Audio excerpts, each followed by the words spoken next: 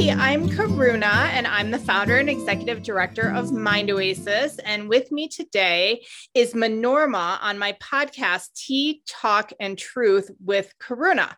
But what I'm super excited about is Manorma is an expert in Sanskrit, and she's going to first share how to appropriately pronounce both her name and mine. That's wonderful. It's wonderful to be here. Thank you so much. Your name would be pronounced Karuna with the tip of the tongue up in the center of the mouth for the nasal, Arna, and then the long A at the end. So that's where the accent would be. It would be Karuna. Karuna. Yeah. So that would be Karuna. And it's a beautiful word, of course, compassion. One, and if it's as a name, it's meant as one who is filled with compassion, kindness, generosity, one who has a very large heart and shares that. And my name is pronounced Manorama with the accent again on that last the O and the A. Manorma. Yeah. Hi, so nice to be here with you. Manorma, what does your name mean? Oh, hello. It's awesome. Let me put that thing on that you're supposed to put on. Sorry. No, it's totally fine. We'll either edit it out or we'll keep it because it's fun always to have these little glimpses into one another's real life, right? We put on makeup, we do these things, and then we show up. But no, if nothing else happens. But swaha, if it does, we just deal with it. Yeah. Okay, that's my father. He likes to call regularly. Yeah. Your name, what does Manorma mean? Manorma means, well, basically it's the meeting of two pieces, Manaha and Rama. So Ram is the root to play or to sport and to be charming. And Manaha is the heart or the mind. So that which is charming to the heart or the mind is called Manorama. Oh, it's so beautiful. So as I was preparing for our time together today, I went to your website. Can you just share the URL with us so people can go there?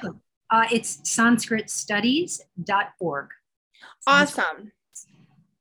So before we get into you and all of your wonderful things that you're up to in this world, I went to your website and I was just really taken by how long you have been steeped in the world of Sanskrit. Can you just talk a little bit? I mean, you started out as a child, so yeah.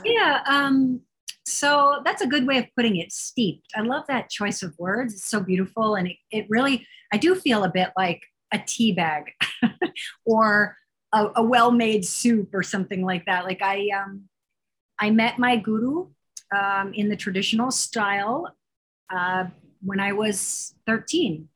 I had some interaction with him, but not direct when I was 12 through my mother. My mother used to go and listen to him talk. There's a picture of him here actually. That was completely by accident, but it's nice to see. This is one of his albums when he was younger. But in any event, he was a brain surgeon, an ophthalmologist, a psychiatrist, had a PhD in Sanskrit, was an acupuncturist. You can see that he put meridian lines on all the chakra. That was some innovation back in the day. Now, of course, it's sort of not as innovative, but then it was. And he, for me, I know that guru is a tough term for a lot of people because we don't really understand it. And all that we hear much about it is kind of like somebody abusing someone else. So, it really feels like a tough term for people in the West, but for me, it was a wonderful term. He was like my grandfather. He treated me extremely well. I was taken under he took me under his wing. Our personalities got along, that helped. And he was at the end of his life. I was at the beginning of mine. And I had the good fortune to train with him in the very traditional style of Guru Shishya Parampara. And for me, it's like I take back that word. Guru for me is a very good word. However, I'm aware of the other usages and the confusion around it and the mischief that people make. But in my experience with my own teacher, it was a wonderful journey. And I trained with him in the subject of meditation, yoga philosophy, and of course, Sanskrit. So Sanskrit was really foundational. He was my guru, Sri Brahmananda Saraswati, was one of the people who went from India and came to the West and brought yoga to the West. So he was one of the top 10 to 14 yogis that came from the East, bringing yoga to the West. And I was his final serious student before he left his body. We say Mahasamadhi. He took Mahasamadhi, the great absorption. And I just, that was my background to train with him. And it was a mix of sort of a feeling of like Mr. Miyagi meets my grandpa, and yet he was very strict when it came to Sanskrit rules. And he was very deliberate in his training with me and with others, many others. But he was also tender and he was also sweet. And it was just lovely, amazing experience, amazing journey. I didn't realize it was going to be such a mythology for other people. It was just my life, and I should preface this by saying that when I was a kid, I was pretty much a punk kid. I wasn't a punk rock kid, but I was a tough kid. My parents had gotten divorced. Life sucked. I was living in my grandparents' basement when I met my teacher because, my mom had a series of difficulties and we ended up, she and I living, in our grandparents' house, and that was the only area that had spare space. And so it wasn't like I always tell people I wasn't born to a virgin mother under a rock. I experienced the trials and the difficulties of life. Some of them came to me a little earlier than some other people. And so I think as I reflected in the last bunch of years, maybe that made me ready for the experience, but I was a tough kid. I wouldn't say I was lost, but I was definitely spun around. And I was really in need of guidance. And my parents, they had their own stresses and traumas that they were trying to resolve for themselves. And they weren't able to really take on I was their third kid and they were just kind of like couldn't handle it.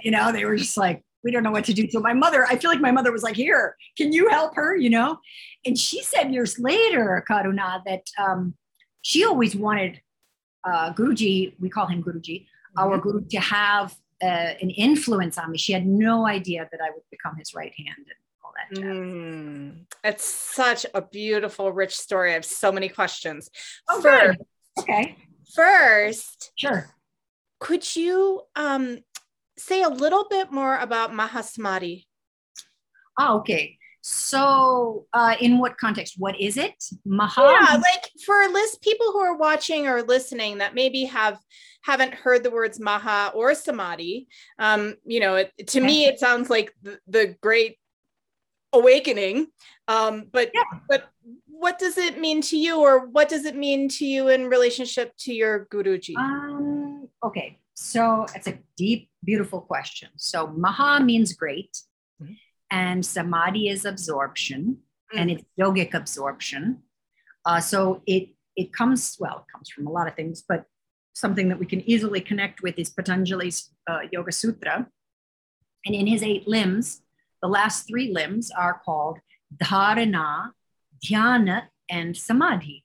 So these are called Sanyama when they work in tandem together, when they come together. So Dharana is, focus on a point. And then Dhyana is absorption in that point. And then Samadhi is complete absorption. And I like to liken it to cooking.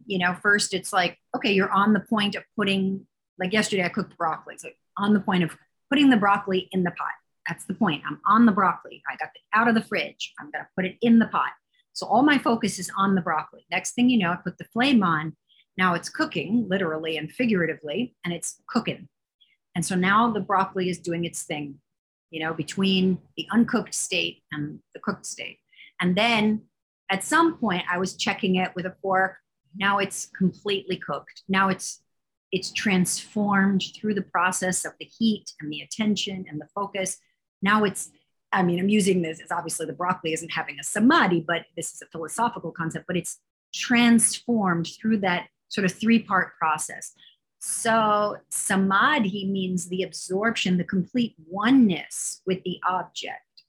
And if we say that meditation is, let's say in meditation, one of the questions, I mean, there's lots of styles of meditation, but let's say one of the primary questions is, who am I? And the resolution is not necessarily a verbal answer, but the experiential answer of selfhood or selfness or just self. Then the samadhi is the absorption with that, the unity that we experience with that, the no separation. You know, what happened to the broccoli? It became transformed. It's still broccoli, but now it's a transformed broccoli. It's gone to that other level of broccoli of cookedness or something like that. So now so samadhi, this is, you know, the yogi meditates on the object and becomes one with the object. And I don't mean a separate object, because in meditation, it's an internal object. So Mahasamadhi has been loosely termed as when a yogi devotes their life to the subject of yoga and they are living in the reality of a meditative reality on a regular daily basis, and they have transformed consciousness. When they leave their body, they're not said to die. They are said to take the great absorption. They take Mahasamadhi. So we wouldn't say that every person takes Mahasamadhi, because not every person is conscious. But when you have a conscious death through yoga, it's called the Mahasamadhi. That help? Yeah. Okay. I was like, that makes sense. It was awesome. And the broccoli example was really, really beautiful. So when I hear you speak of your teacher, I have a guru. So to me, this is my arena, but you're right. A lot, particularly I think in the West, a lot of people are like, what the hell is that? So when I hear you speak of all of his different talents, he reminds me of Patanjali. Yeah. Mm-hmm. Yeah. Good. Well said, actually. Well called, you know. And should I pick up from there a little bit? Yeah. Patanjali was, I mean, he was attributed to the Charaka Samhita. He was attributed the Mahabhashya for grammar, the Charaka Samhita for the body and the mind, and of course, yoga philosophy and Yoga Sutra. So my guru also had aspects of the mind, aspects of yoga philosophy. And he was, of course, from a doctor's level, the body. So yeah, it's a beautiful correlation. I think in general, also, like, something I've noticed about not every Indian, but many Indian people, they train very deeply in subjects. You know, the man who played tabla on my CDs, he's a full-fledged doctor. And then he decided to become a tabla player, and he went deep into the tabla. So deep into medicine, deep into tabla. I don't think this kind of idea is so unusual in India. I think it's less common in US for sure. But there's this idea of going deep into things. And definitely my guru was extremely knowledgeable. I always say he was very brainy, but he didn't lose the juice. He was still, you know, because sometimes people can be brainy and it's hard to listen to after a while. You're like, well, that's interesting and I'm impressed, but it doesn't change me, you know? Like, you need the heart too. Yeah, you need the karuna, exactly. So it's like, yeah, so he had a lot of that karuna, that rasa, that deep feeling at the same time, and he merged them. And I thought that was, when I met him, even as a child, I noted that right away. And I thought it was a very cool combination to be so knowledgeable, so scholarly, so scientific, and at the same time, having all this sweetness, tenderness, juice, passion for the subject of yoga. You know, I think we don't understand the word passion in yogic usage because we try to get away from passion and we want to move from our attachments and our passions. But there is a way to engage the word that doesn't mean you're becoming a passionate lover. It can mean that you are deeply devoted to something. You are focused on something, right? Yeah. The devotional path is really beautiful. Yeah. Yeah, it's wonderful. So before we move to mantra, you mentioned your CDs, so I'm happy that we're going there. But just quickly, where in the world were you when you when you met your guru and you were, Where was it happening? Yeah. Where were you? I was in upstate New York. Okay, cool. Oh, you mean like locate me in New York? Yeah, like, I was just trying to kind of orient you in the world. Like I didn't know where you were physically when you, yeah. I was in Cornwall, New York, and his yoga center was in the next town over. And it was a terrible time in my life. It's funny, I recently have been reflecting on this because so many people ask me about the story that I was thinking, like, what actually, because, you know, when it's your life, it's just, you go to this moment, you grow up, you don't think about it. But I think if I reflect on it, it was a tough time in life. I wouldn't say I was depressed, but I was down. And I was living with my grandparents. I had moved schools and my mom was pretty down. But it ended up being a good move. And she did the right thing from a variety of standpoints. And of course, you know, my mother and I, we weren't close. When I was younger, we were very, I don't know, like this, because she wasn't this kind of person. I'm a little more like, you know, you can hear it in my voice. I have an energy. I have, a kind of strength to it. She was more like this. She spoke like this. But she had her own strength and her own power in her particular way. But we couldn't find each other somehow in my early years. But she had some psychic. It's a true story. I've never told. There was some psychic that my mother was very good friends with. She always had these amazing people. She was best friends with Buddhist monks. Rabbis were always calling the house. She was giving money to the nuns. I mean, my mother was, you know, I used to tell her, can you pick a lane? You know, my mom, like, I'm a universalist. I'm not picking a lane. So, and she taught me something with that, you know, that was her path. And that is a very valid, wonderful path for many, many people. You know, you don't, and I have more to say on that, but anyhow, so she was, you know, in this way, we didn't find each other, but this psychic told her, you're going to go on this great journey with your daughter.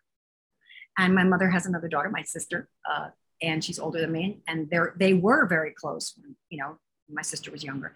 And she said, you're going to go on a journey with your daughter and it's going to be totally spiritual and transformative. So my mother said to me a few years after, like, we looked at each other like we never imagined it would be. I didn't know anything about it at the time, but when she had heard that, she never imagined. And it turned out to be not only this amazing journey in spiritual development, but also a healing with my mother. And we found each other through that. We shared this immense path together. And so we found a lot of healing in our connection. That's amazing. You just never know where the healing's going to happen. Totally. And I mean, I'm telling you, when I was a teenager, my mother was going through menopause at the time that I was just studying with my teacher. And she used to drive me over from my grandparents' house, drop me off. And then I would spend the day there studying with him. And then she would go to work across the river. She would come back, pick me up, and we'd go back. But we used to fight the whole way there. The whole way. And I remember one morning I got out of the car so mad as a teenager and I slammed the door shouting some curse word at her. And she peeled out of the drive, my guru's driveway. She peels out and she's on her way, right? Then I realized what I did. And I said, oh my God, I'm going to get in trouble. I hope Guruji didn't hear me. So I crept into his house very slowly, but I heard his feet pitter pattering. Oh boy. Second I opened, like the door, I heard him go, Manorama. I was like, oh my God, I'm in so much trouble. And he's like, come on. And I came upstairs and he had a whole mountain of Sanskrit materials. And he said, from now on, play these tapes in Sanskrit, these mantras, these Vedas. From now on, no more anything else but this. And it was incredible. And that's what we did. We would listen to mantras every day on our commute. This isn't the Ananda ashram, is it? Yeah. Mm-hmm, yeah. I've sat in the seat of your teacher and meditated in that little nook. Yeah.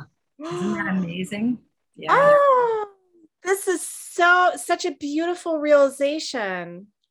That home and his altars, all of it is very just beautiful.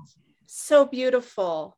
Oh, what a lovely realization. So I had a feeling that you had been there. I don't know why, but I was there in 20, I'm going to say 2015 with Joseph, my husband, and one of my teachers, Michael Hewitt. And it was a beautiful retreat. It was in the middle of winter. And it was great because Joseph, being from California, he had never walked on frozen water before. So he made lots of jokes about being a Jewish man walking on the water across the pond at the ashram.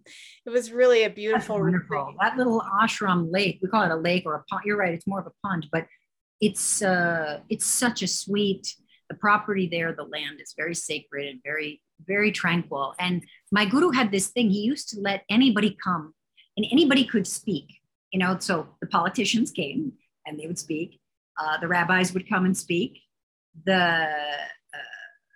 Just everybody, he invited anybody, yogis, Jain monks, Christians, Africans, anybody could come. What was the other group? Jain monks, Africans, anybody. But the only thing he said was, Native Americans. That was what I was going to say. He had a whole big Native American school there. But the only thing was you just couldn't talk against anybody else. You could talk for your thing, but not against anybody else. And in these days of questioning what is unity and really delving deeper into what is disunity and what is unity, it really strikes me as such a beautiful thing that I hope we can somehow all find our way back to this feeling of talk for your thing. Just don't talk against anything else. And let's see if we can build bridges and connectivity. That's really beautiful. So tell us about mantra. Some people won't even know what mantra is. So you can start very basic and then tell us a little bit about what mantra means for you. I mean, it's kind of your jam. Definitely my jam. So the first part is what is mantra? And the second is what is it for me? Yeah.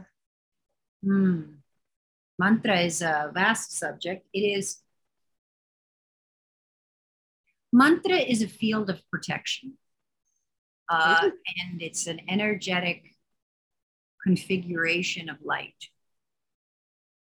I don't really know what it is for me and what it is separate. So maybe they'll merge. Let's see what happens in what I say. But it's an energetic field of light that gets constructed. It's communicated from universal source to the individual who has purified consciousness such that they become an open channel whereby, and they have knowledge to be able to access that, whereby they can communicate that. So these different mantras that we now have access to, like breadcrumb trails, they literally become like that. We follow the breadcrumb trail. We pronounce the mantra. We chant it. We get access to some extent, to a large extent, to the field of understanding. And then, we're growing ourselves in all these different levels through Buddhism, through yoga, through any noble self-awareness work. And we're able to receive another layer and another layer. So I believe that mantras are living entities that meet us on various levels. And like Om Namah Shivaya is not the same mantra to me as it was when I was 12, 13, 15, 17, as it is now that I'm, nearly 50 in body. I mean, they're different mantras. So, but it's still the same. It's like I don't know, like people, that you're close with, you know them initially, and then you see them through various experiences. So I think they're always opening up. And I think the tricky part is when I say that, someone will sit down for the first time with a mantra and they will be like, okay, cosmic amazing experience, let's go. Om Shanti, or Om Namah Shivaya, Om Namah Shivaya. And after a while, they're going to be all Om Namah Shivaya. I don't get it.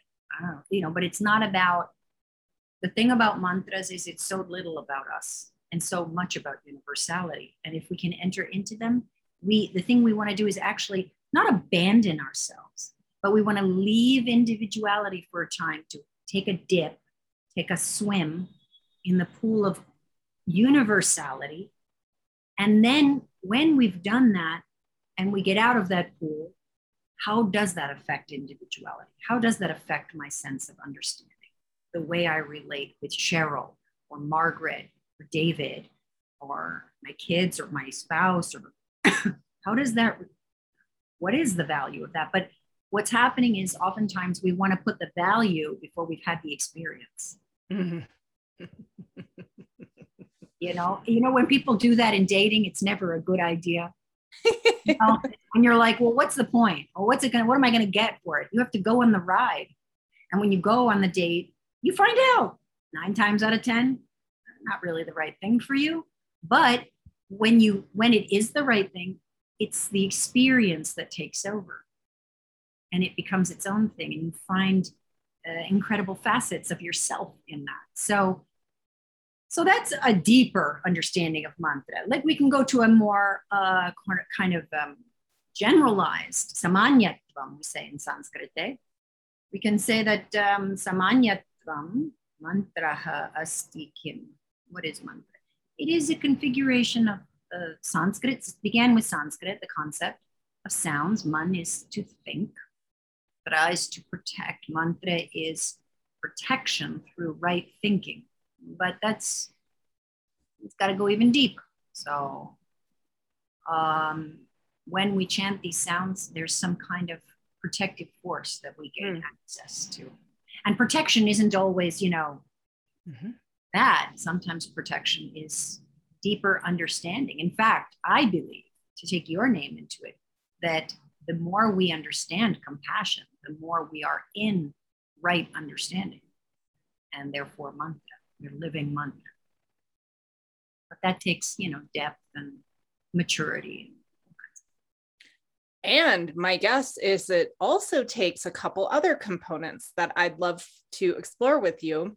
And one would be finding a teacher. In my tradition, I study Tibetan Buddhism and the Gelugpa tradition, and my guru is Hector Marcel out of Three Jewels of New York City. And I love him to pieces. I kiss his. Yeah, awesome. Uh-huh. So Hector La, he is my vehicle to connect with these teachings that are 2,500 plus years old, brought over the Himalayas from monks fleeing Tibet this past century. So I'd like to hear about your philosophy about the importance of a teacher, and then tell us a little bit about what all you offer. Right now, you don't have anything scheduled on Mind Oasis, but we'll fix that soon. But you have a satsang coming up. You have other offerings that you do through your website, sanskritstudies.org. So tell us a little bit about the philosophy, but then also tell us a little bit about what you're offering, because you are the teacher. Yeah. So great question. For me, I think that there's variations on people, right? There's no one teaching that works for anyone. My mother was deeply involved with Tibetan Buddhism, as a matter of fact, and her, with a group of monks from Chicago, forget the lineage name, I'll have to look that up again. But I even got a Tibetan Buddhist name. They call me Bodhisattva Rainbow, which I love. Oh, beautiful. They used to say Bodhi, but my sister's is even better. They call her Lotus Pumpkin. I love that. That is really beautiful. Of course, they have a lovely name for my mother. And, I remember when my mother was sick, that my mother said, the monks they're fasting for me. And she said it several times. And she was in bed, very sick. And she was in a hospital, and she was looking up at me, telling me, monks are chanting for me. I would say, that's wonderful. And she would say, the monks are fasting for me. And I would say, that's wonderful. And she kept saying this, and I realized she didn't know what that meant. What does that even mean? So I said, do you know what it means that the monks are fasting for you? She goes, no, but I think it's so nice. I said, it means that they are delaying their own to give to you. They are delaying the process of cooking food, eating food, digesting food, and all the rest to give you that prana. They're delaying. and they're trained in this, because as a monk, you train in this. It's not that it makes it easy, but it's perhaps they're more prepared for that option. So then she said, oh, that's so nice. But so that was her system. And, you know, her way, and the reason I mention her and that is because her way was, and I don't think that's Tibetan Buddhism way, because you're obviously reflecting a different way, but my mother was a universalist. And like I told you a few minutes ago, I always used to wonder, like, can't you pick a road? Like, and you'd call my mother as a kid. She'd say she was, you know, hanging out with the nuns. Then you'd call her again. Another day, she'd be with a rabbi. It really was confusing for me. I would say, like, do you not know what you want? And she just kept doing. And she said for her, it was about universality in all traditions. Later, I came to realize it was a connection with her father and so many other things. My point being that there are people who really groove on a one teacher. I'm that kind of person. I groove on, let's do it. We're gonna go along, you know, or I take the ball. And other people who are like, that doesn't work for me. There are reasons that doesn't work for me. I want a more broad spectrum. And I've learned, I didn't necessarily know this earlier, but I've learned that that's a completely valid and wonderful and beautiful path as well. So from that, you know, I want to put that on the table, which just as we're going through it. Now, back to the teacher. From if you do long for a teacher, if you do notice that's a desire, or if you do well with guidance from some trusted person or, you know, teacher, guide, however you want to call it, that can also be a wonderful, loving, nurturing journey, you know? And I always say, like, you know, you got to test when you go date. Let's say you go dating, you go have a coffee with somebody. It's not to trust the person instantly, maybe isn't the smartest thing. But at a certain point, if it's 3 years later and you're living with them, you can't trust them. I don't know, like, what's going on there, you know? Either that is not correct, or something's going on with the person who's, you know, unable to trust. So in a similar way, in relationships with teachers, I think assess, create a bond, do your part. You know, I realize it's not all up to teachers. It's a relationship between a beautiful student, a great teacher longs for a great student. I don't mean longs for it like, but they recognize it. It's be dedicated, be focused, be interested, and you know, it will blossom with trust between. You know, it's not all one-sided. And the thing is about a teacher, it's not like, oh, if I get the teacher, blah, blah, blah. It makes it easier, a lot easier, because they can say, hey, listen, think about it like a Sherpa climbing Mount Everest. You know, it's like nobody just grabs their backpack and heads up the mountain. You know, you got to prepare, you got to do some training. Presumably you've been doing training prior to that, even just to have the idea. You've got to have oxygen. You got to have a plan for when the shit hits the fan. You've got to have a plan for getting confused at times. You've got to have all these plans. And a Sherpa is somebody that knows the terrain, can breathe where the altitude is high, and can say, that looks like the right direction, but actually it's going to loop you around and deplete your resources. So a guru or a good teacher is good for that. They can help you when you could get really spun around about something. Because life hits. Not every minute is like, you know, you may be like, oh, I want to learn this. And then the next day comes, oh, I want to learn this. And then, you know, 5 months down the road, this. Is there anything else? I remember people sometimes they ask for a month if I give them a month. And then 10 months later, they're like, you got another month? Oh. Sometimes people. So what does that mean to me? It's like, that's your mantra. That's to develop a strong relationship. Doesn't mean you don't learn many mantras in the study of Sanskrit, but that's the study of Sanskrit, not the intimacy you create with a mantra that becomes your mantra. So, okay, back to, so I think a teacher can be, you know, I give metaphors and stories, but now I think a teacher can be very useful if you're open to that kind of relationship. And if you find, if you're the luck of the draw for you is to encounter someone who is genuine, who really cares about you. And that's a step-by-step process. You got to see what happens between you and that person. But if that's the case, it can be really wonderful. They can really transfer so much about seeing. You know, my guru, he transferred so much about seeing that when he left his form, though I was deeply sad because I loved him, my seeing was intact. I had learned how to see with yogic eyes. And a real guide in the subjects of yoga and meditative philosophy and all these kinds of things, whatever tradition they hail from, they'll be able to show you. They'll go like, hey, check out this. The person, oh my God, I didn't see it. If you're listening to the podcast, what Manorma just did was she took her glasses off and then had, as if you could look through the yogic lens, because of your teacher. They're giving you those lenses. So that's really beautiful. And certainly I feel like that's what my teachers have done for me. But you're a teacher. So tell us about what you're teaching these days. And, you know. Yeah. So what I teach, I teach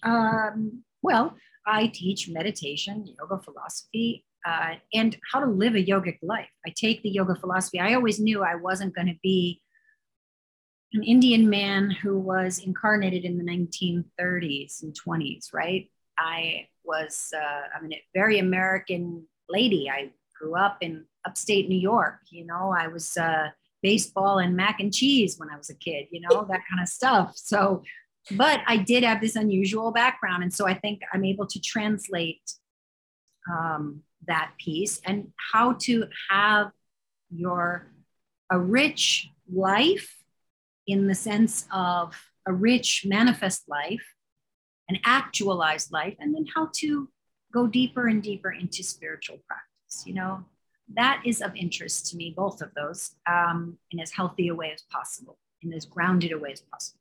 So what do I teach? Through the way I'm able to convey that is through courses on yoga philosophy, meditation, and Sanskrit.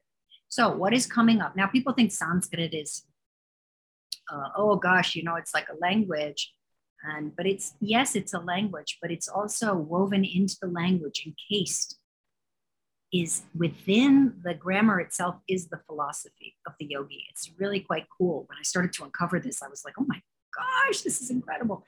So that's really a channel that I teach on, and that's happening the next year-long training for Sanskrit Level 1, which is an online course, is happening September. I believe it's the 18th, but you can check the website. It's like the second or third week end. It's on a Saturday, Sunday in the mornings in September. So that's starting. The level 2 will start in August, the second year. And then I have every month a series of satsangs. And those are on Fridays. And students can find out about that if they're interested. And then beyond that,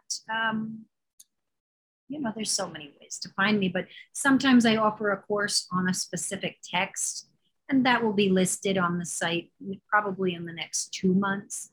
But until then, you know, trying to finish up other projects. I took on some big projects in the last 2 years and some translation projects that I want to complete before I launch another big course. Amazing. Yeah. Norma, what is your truth?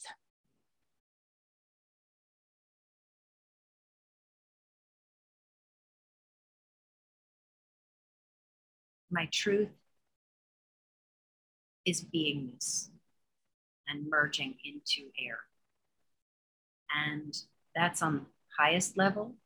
And as an individual, it's kindness and connectivity and being a place where love can expand as much as possible. So, and I'm able to understand the play and the dance between the universal and the individual. It's so beautiful. Thank you for being my guest on Meditation Happy Hour Tea Talk and Truth with Karuna. You can find Manorma at sanskritstudies.org. She has graced us with her presence in the past on Mind Oasis. And I expect sometime in the near future that we'll be able to convince her to join us again. My pleasure. Yeah. So, Manorma, thank you so much for sharing your heart with us. And it's just been a total delight. Thank you. It's been absolutely my pleasure to be here with you.